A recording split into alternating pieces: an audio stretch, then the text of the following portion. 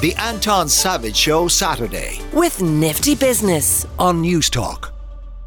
Fine Gael is gathering today for one of their think-ins, this particular think-in being titled the Fine Gael Special Conference. It's on in Maynooth in Kildare. The focus is on delivering for rural Ireland, and one of the people who is going to be there throughout proceedings is somebody who has a fair interest in rural Ireland, that being the Deputy News Editor of agriland.ie, Frances MacDonald. Morning, Frances. Morning, Anton. For the people, for your readers, for the people who who live in the economy of rural Ireland, what will matter out of today's conference and what will they be looking for? Well, the Taoiseach is going to be hearing from farmers and from representatives of rural community groups from right across the country today, and he's likely to get some very honest feedback about the state of farming today. You only have to look out the window. In many parts of the country, we've had more rain. It's been a very difficult year so far for many farmers, and this recent spate of bad weather and flooding has just made it worse, because the bottom line is that this year we've seen that some farmers are getting paid less for what they produce, but yet across the board, production costs remain very high. And that's going to be a message, I think, that's going to be hammered home to the Taoiseach and senior ministers today. With a hope that what would be done? Are we talking greater state supports? Are we talking about access to foreign markets? What?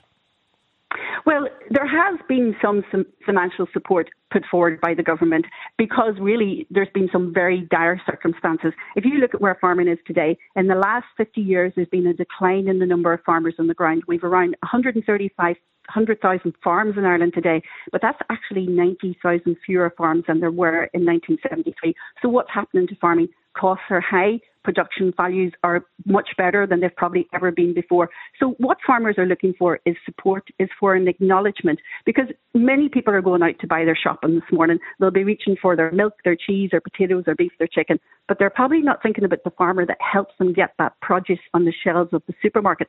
So while farmers are looking for, yes, good, strong financial support, rural policies that actually grow and enlarge communities, because if you're a farmer, you have a son who wants, or a daughter who wants to build a house on a farm, on a field quite near your farm, rural planning at the moment is very difficult.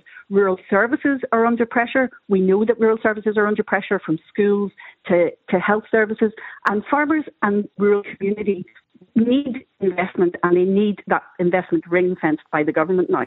We're speaking about farming as if it is one homogenous activity, but of course there is a whole spectrum of activity under that, from cereals through to dairy, through to beef and whatever else it might be. Down that end of the spectrum, the beef and dairy, what about the elephant in the room that is climate change? Because ultimately when you look at our climate change requirements from the EU and targets that we have put upon ourselves, it's very hard to see how we get there without a reduction in the national herd. Is anybody going to grasp that nettle, do you think, today?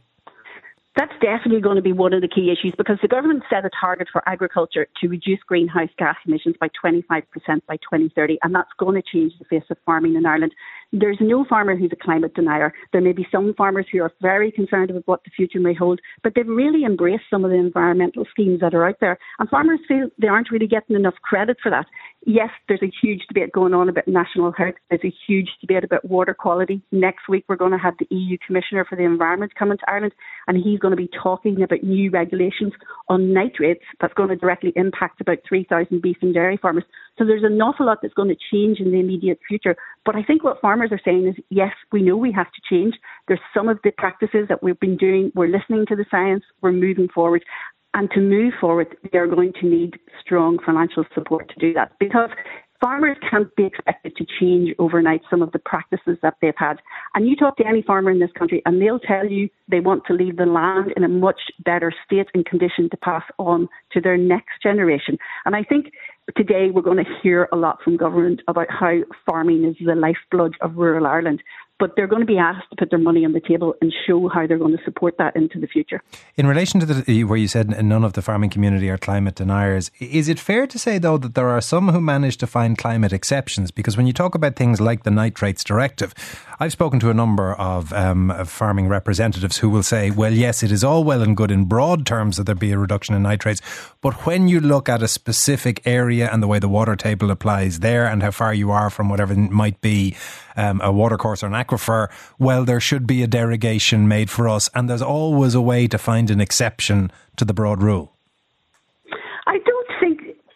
I think fairly speaking that farmers are realistic. They have to be realistic. If you're getting up every day, you're having to deal with conditions, you have to accept that what is happening is that your environment is constantly changing around you.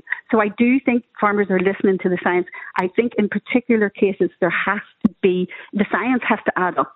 Farmers are saying, look, if we're this far away from the water table, let's show that we can actually farm sustainably, environmentally friendly, and actually deliver for people. Because how we produce food in Ireland is very efficient. It is nearly on the whole going to be very environmentally friendly. And are we going to substitute that and bring food in from, say, are we going to bring beef in from Brazil? Are we going to fly vegetables in from all over Europe and instead tell our farmers, no, you can't farm in a certain way? I think we have to be responsible. I think everybody has a responsibility to farm environmentally friendly. And I think that's where we're going to get to in Ireland. Francis, obviously any special conference has two sides to it. One is the policy side, the other is the politics. And if we look at the politics, Fine Gael classically would have been seen as the party of usually the wealthy end of the farming spectrum and the landed end of the farming spectrum. We've seen a major upsurge in Sinn Féin among the sub-40s all the way across the country. Are you seeing the same kind of political shift among the farming community? Is there an exodus from the established parties of Fine Gael and Fianna Fáil to Sinn Féin? I'll tell you what we're seeing at Agriland. We're seeing farmers prepared to listen to different political parties now. There's no adherence to kind of the old guard, or there's no sort of idea of, okay, well, I used to vote for them, my father voted for them, my mother voted for them, I'm going to keep doing that. That's out the window. What they want to see is what the policies are, how are they going to support farming. And I think what you see is a lot of different thinking in farming. And now, don't forget, we've got a lot of kind of different independent TDs coming forward with very strong opinions. We've had all of the speculation about a new political farming party. So definitely, I think Fine Gael are going to be setting out today to really woo what they consider their party faithful. Well, not to get you to do my job for me, but maybe you might do my job for me, because coming up after 10 o'clock, we're going to be talking to Minister for Public Expenditure and Reform, Paschal Donohoe. If there is one thing that you think your readers would want to ask him, what is it? How is he going to finance farming in the future? How is he going to support farmers to get to where the Irish government wants them to be? If they're going to say, right, we have to hit these emission targets 25% by 2030, that's dramatic. We need to see financial support in place to bring farmers on that journey and bring farmers on that transition. They're not going to resist it, but they're going to need support to get there. And he's going to have to ring fence money to make sure that that happens. Well, directly after 10, I'll put that question to him. Francis, thank you very much. That is Francis MacDonald, who is Deputy News Editor of Agriland. Text already saying, the elephant in the room in beef and dairy is animal welfare and wholesale pollution. I know, I live on a dairy farm. They are solely concerned with our back pocket in the here and now, not with the passing on the land to the next generation in a better condition. That's a fairy tale. And other farmers need to understand that they, like all of us, are contributing to this rain. The higher the temp, the more the rain.